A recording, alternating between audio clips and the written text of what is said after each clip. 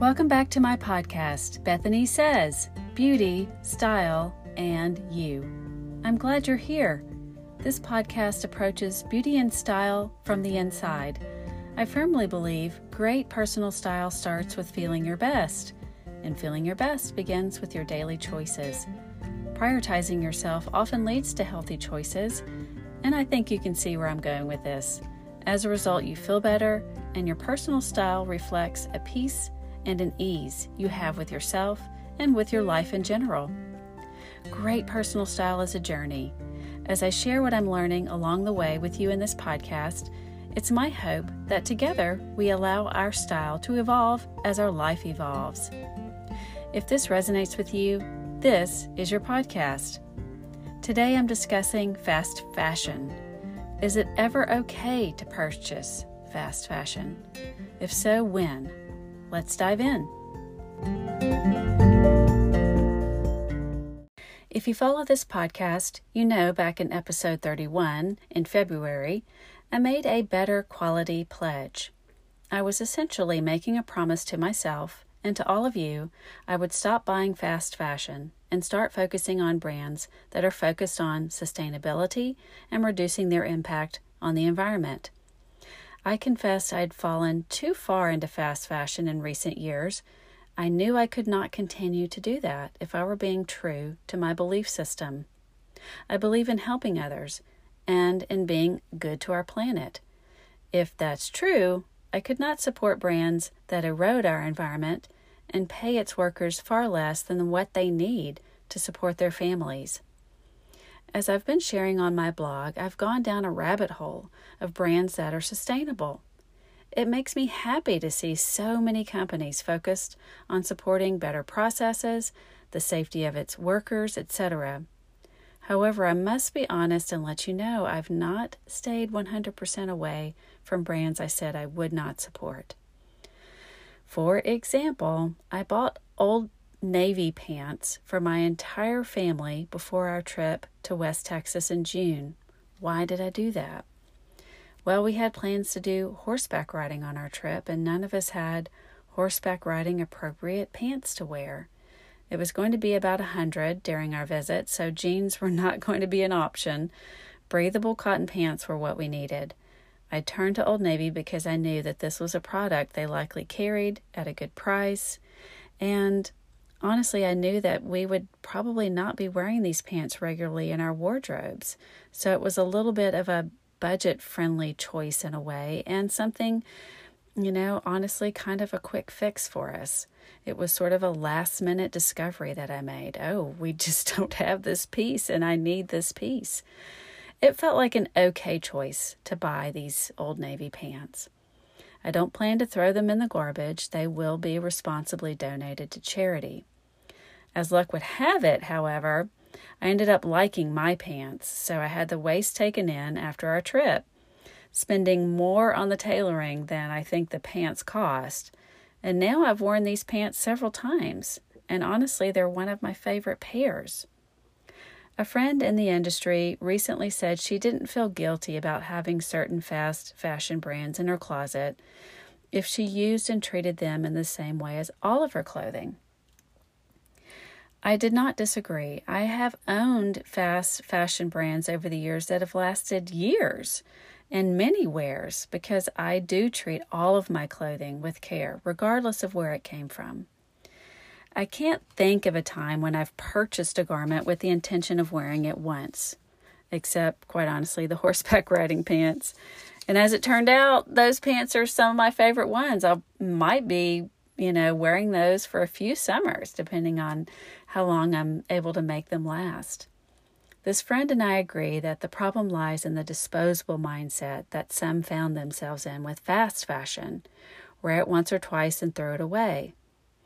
Never throw a garment in the trash. There are fabric recyclers who will use it in other ways or make new fabric from the old.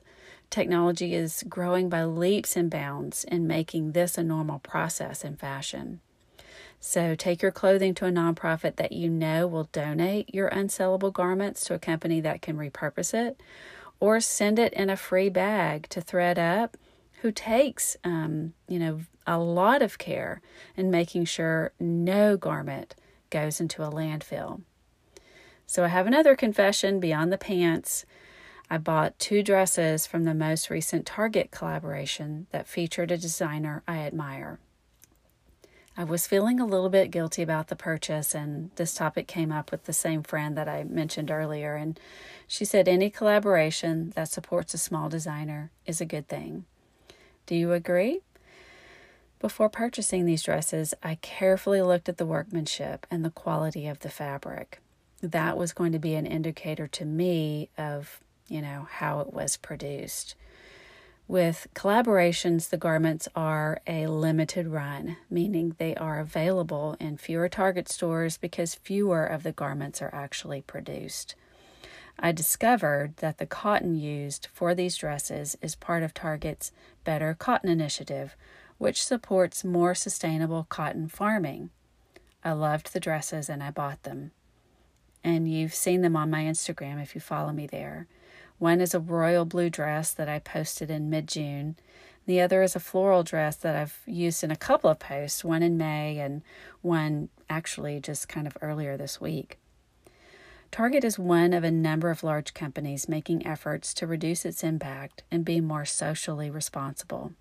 You'll find signs around the Target store near cotton garments that are part of their Better Cotton Initiative. And some of Target's denim has a fair trade certified tag on it that lets you know that they were made in a fair trade factory, which pays its workers fairly for their work, which benefits, obviously, the workers, its families, their communities. I'm not saying you need to run out and do your entire wardrobe refresh at Target, but it's nice to see the beginnings of these initiatives in stores that produce a lot of garments. If you begin looking at some of your better-known names in fast fashion, you are starting to see these shifts, including at H&M and at Zara. If you go to the Zara website, you'll see an entire page dedicated to what's called Join Life, is what they've called the page. On this page, they're showing you statistics of what they've done in 2020 and where they plan to go with their sustainable efforts in the future through 2040. Zara has made a commitment to Global Fashion Agenda, which is a nonprofit that works with companies to be leaders in sustainable practices.